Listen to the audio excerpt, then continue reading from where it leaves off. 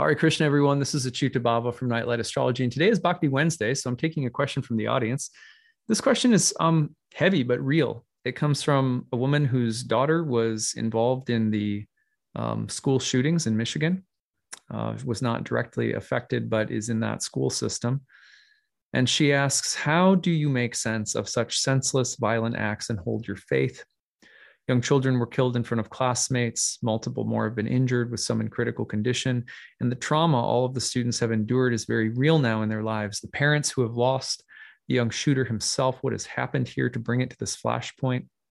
I'm not sure where I find God in this, but I'm looking. I want to believe, just as my own child clings to the faith in Santa. I feel like her right now. I do not want to let go of God. I'm certain this is not the way, but how does one hold on to God in such matters? I know these are stress points that test our faith. When you sit and meditate and pray in times like these, where do you find comfort? So thank you for the question, a really good one. And first of all, I just, my heart goes out to you, your daughter, all the people that are affected there. That's just been too many of these. I remember when I was in high school and Columbine happened, that was my first memory of these kinds of things happening. And it just feels like there's been so many now. My family is from Michigan. I lived and went to school in Michigan for graduate school.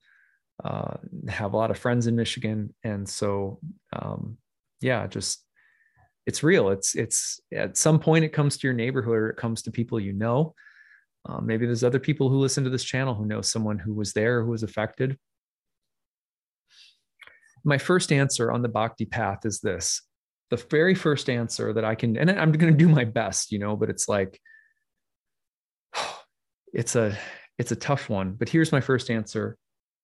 We can never answer pain, especially when it's immediate and trauma has happened, with philosophy. We first always have to answer pain with compassion, because Bhakti is the path of love.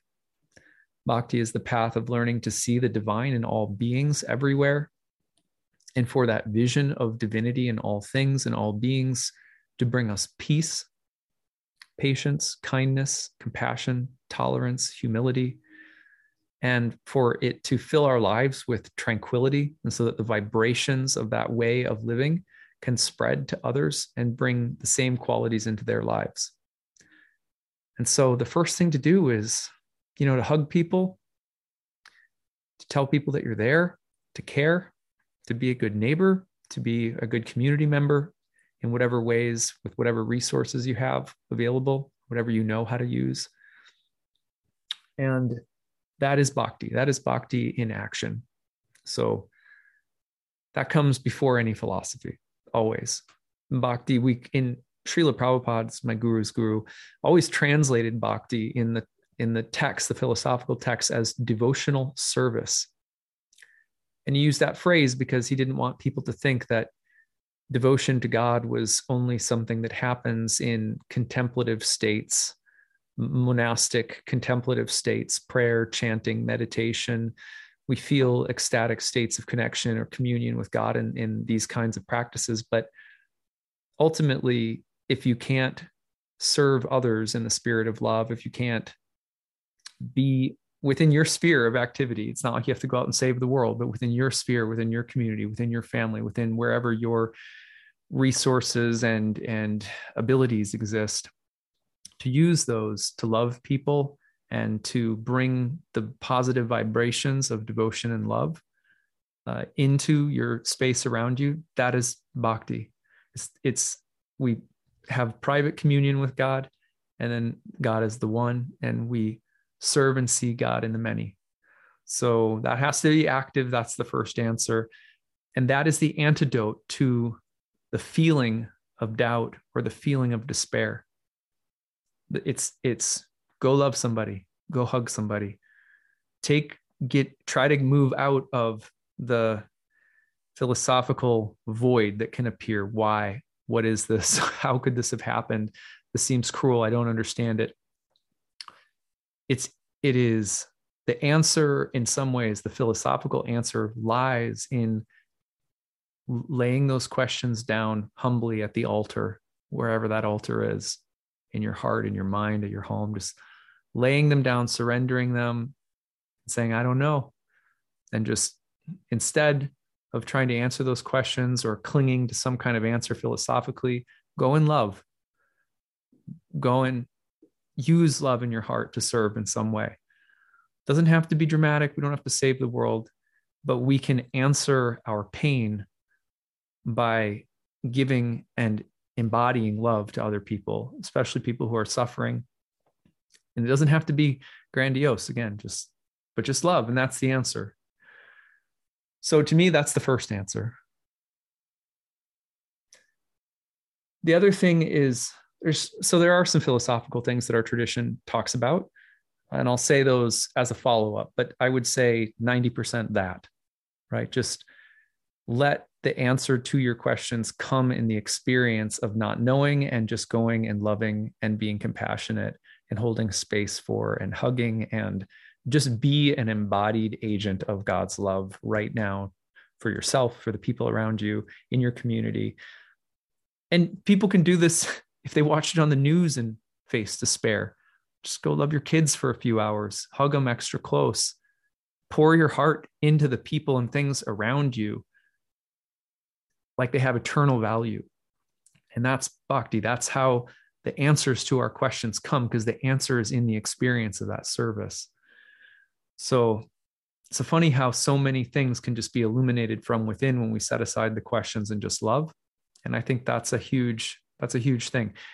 It's hard to do that unless we also are in daily practices of love, of loving, the loving vibration, for example, of mantra meditation, or studying sacred texts, talking about divinity, probing inward into our own heart, listening to how we respond and observing our own behavior, sensitively trying to embody the best virtues. We have to have these practices in our lives so that when things like this happen, the boat's going to be rocked, but the response is to actively love and serve and be still in the devotional mood and take ourselves out of the philosophical void.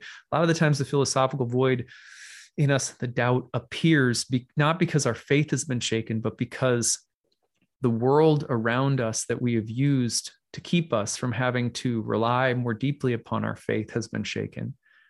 And the best way to, in some ways, when these things happen, the best thing about them is that they put us right back into our hearts and right back into faith and right back into living in a way that actually matters. I mean, isn't that the way so many people respond to death, loss, trauma in the positive? If not everyone has the luxury to respond in that way, right? Sometimes the trauma is so severe, but that's ideally how we can respond and make the most out of something like this, is to let it amplify love. So that's bhakti in a nutshell, right? But there are some philosophical explanations. Let's go over a few of them. This comes from the Bhagavad Gita. This is from, let's see. Oh, I lost my 727.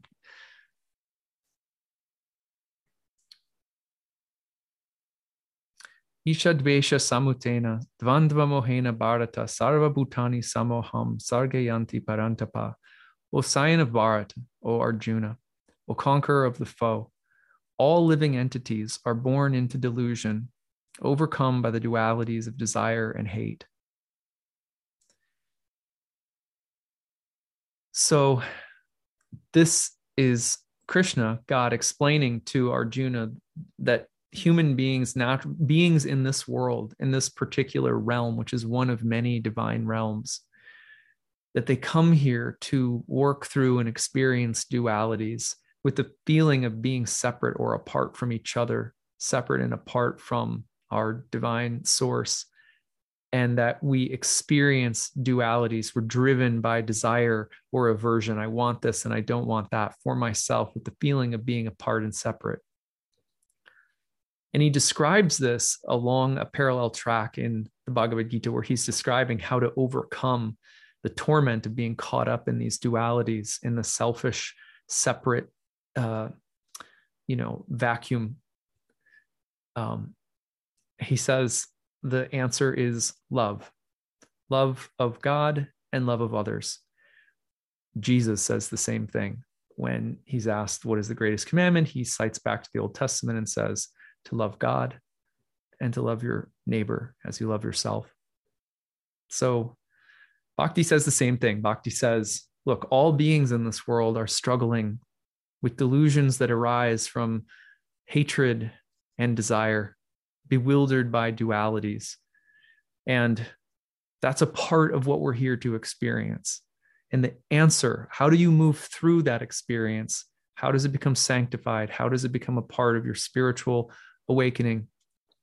Through love, through practices of love, through training the mind and the heart to connect with our divine source, which is a oneness that holds all dualities together in the light of God's love. That oneness is God's love. It holds all things, all dualities in perfection. We may not be able to hold them in perfection. We may not be able to see them and experience them that way. And to try to do so may be delusional, may be inhuman, maybe dissociative, maybe, so it's not that we necessarily have to do that. It's that we connect with and get glimpses of this divine spirit that holds all opposites in perfect unity. We can feel that there's some way in which this wholeness exists, and we learn to connect with that. And then we learn to see it in the world and in other people, and to act from that vision means to love. So Maya, the illusory energy, is described as both an energy that keeps us perpetually asleep, that deludes us and drags us into more and more entanglements, but that is also, the word Maya, as I've said many times in these videos, means mercy. So when we have a spiritual practice, the dualities, we are able to understand more and more as we go along how every bewildering, entangling experience is inviting us to love, because love is the only answer that makes sense. To just say yes and to stay in the spirit of love. Not easy. It's not easy because it requires radical forgiveness and radical trust and surrender. That's just not easy. I don't have that. Do you? You know what I mean? People get angry when they hear this because they're like, that's an impossible standard. It is impossible if we think we can achieve it through effort. But the Shastras are very clear in Bhakti, just like they are in mystical Christian traditions, that this is something that as we practice it, it's realized through grace, meaning it's not through our effort that this kind of insight or realization or ability to love and to radically accept and trust emerges. It comes through mercy. It comes through grace. It's given freely. It's not earned. You put your faith in it, and it puts its faith in you. If you spend a little time with the heart and soul, trusting that all things are held together in love and are designed for us in a picture, an eternal picture that's bigger than we can possibly fathom, that you put your trust in that, even just an iota of trust in that, and it gives back exponentially. Your ability to grow is not equivalent to what you put in. Do you know what I mean? That's grace. So it's not a matter of effort. And it would be understandable to be mad if someone says, well, you have to go and do this. You have to go and cultivate this view through practice. Like it's the world's biggest bench press. You're bench pressing eternity and trying to circumscribe God's perfection in all things with your mind. Of course, that's angering to even think that we could do that somehow by effort. It's not by effort. It's through surrender and trust and faith and trying to act in love, trying to act with the great virtues of patience and forgiveness toward others. When we allow the mystery of suffering to become real, the soul is invited to come forth, for the soul suffering is always an invitation to find love, to find divinity. But that doesn't mean that suffering is good. Suffering is divine, but that doesn't mean that it's good. As soon as you think good, you think bad, good and bad, God and the devil, eternally battling.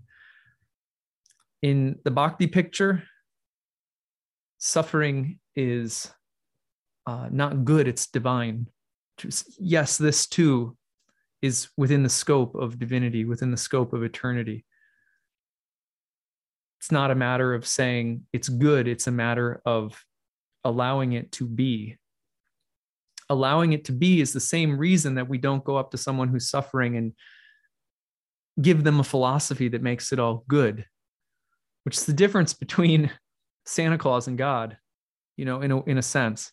Believe that this is all good, even though no one's really coming down your chimney and making existence good. You know what I mean? With God, it's not believe that God will come down your chimney and make the whole world good. It's believe that all things are divine and that you have the capacity to hold more in your heart, more in the place of wholeness. The soul responds to that. When there's suffering, the soul comes out. Realness comes out. Truth comes out. Beauty comes out. Care comes out. Forgiveness comes out. Mercy comes out. So much of what we think is rational is senseless in the face of devastating events that bring out the soul. That's a real paradox, that what we think of as rational often becomes completely irrational in the face of suffering. But that's where the heart's reason comes in and the soul comes out. So in order to keep the soul in front of us, we can't just wait for devastating events. We have to keep, as Bhakti teaches us, as all yoga traditions teach us, as the Buddha taught, we have to keep the reality of death on our doorstep every day, not in a morbid way, not in a glorifying way, but in a sober way, in an imaginative way. They're not contradictory. Sober way, we keep death at the door, knowing I have no idea when I could go. At any day, I remember that I'm not this body. This body is a beautiful temple. It's a beautiful, sanctified place, but I have somewhere else to go at some point. So we just keep that perspective in mind. I don't know how long I'll be here. I don't know if I'll be granted with great health. I don't know if my children, my wife, I don't know any of it will stay or go. Thank you for my health. Thank you for today. And we keep death close, not as a morbid thing, but as a friend, as a companion. Keep death close at hand. The soul stays present. It's harder for the soul to go away. The soul tends to go away when we start getting into delusions, fantasies, a lot of which resemble a happy, stable life. The soul is not necessarily a fan of happy and stable all the time. If happy and stable are very close to the humble presence of death and mortality, of eternity, then the soul is not antagonistic or anything toward peace or security materially, but you can't forget about it. So we have to have that practice, keeping death near us every day as a friend. Love has to be chosen, which means we can choose otherwise. The otherwise is really important, because a lot of what we experience in that verse where Krishna says beings are born into delusions or arising from desire and hatred, dualities, that this love has to be chosen. And so there needs to be a world and experience, dimensions of consciousness in which we can choose otherwise. That since there is nothing but love, the otherwise that we choose is a kind of illusion. It's a real kind of illusion. It's the illusion that there is no love, or that we're apart or separate. And it's an illusion that's like an AI program. It's like totally facilitated and set up for us, and ultimately is very merciful from the standpoint of our eternal existence.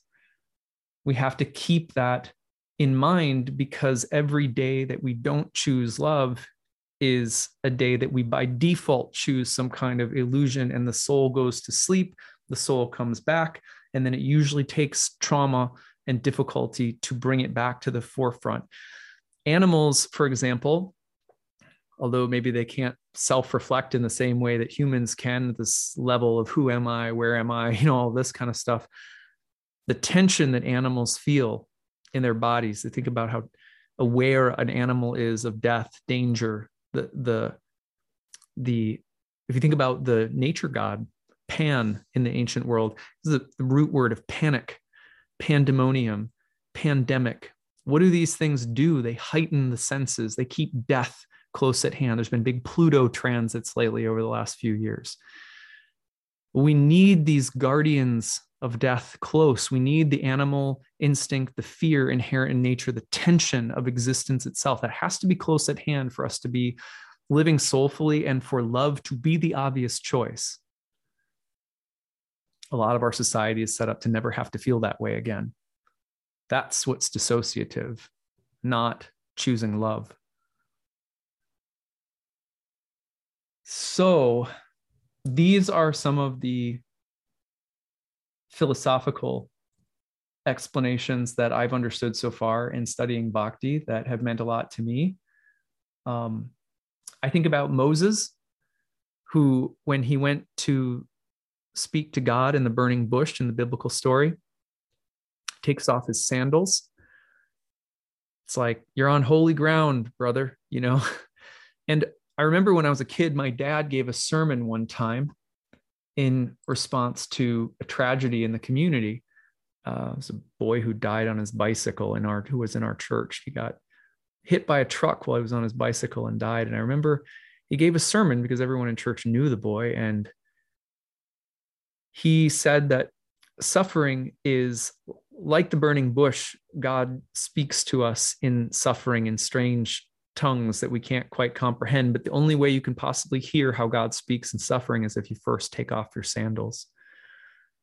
Know the space that you're entering into is not entirely safe, but it is divine. In the same way, in the Narnia Chronicles, C.S. Lewis, when the children encounter Aslan, or about to encounter him, they ask the beaver family, they say, is he safe? And he says, oh no, my children, Aslan is not safe, but he's good. Reality is not safe. It's a tense place, but it's a good place in the divine sense. I hope that this helps. Take your time, process it as you will. And again, I would go back to that first answer, which is philosophy comes after just moving into the heart as much as you can when things really hit the fan. So I hope that this helps. Many blessings to you and your community. And thank you for sharing your question with us. Take it. If you guys have any other questions at all, anytime, email info@nightlightastrology.com, put Bhakti Q&A in the subject line. I'm glad to create further videos discussing whatever questions you guys have. It's really great to share this wisdom tradition with you guys, and hopefully everyone finds something useful in it. Okay, that's what I've got for today. Hare Krishna.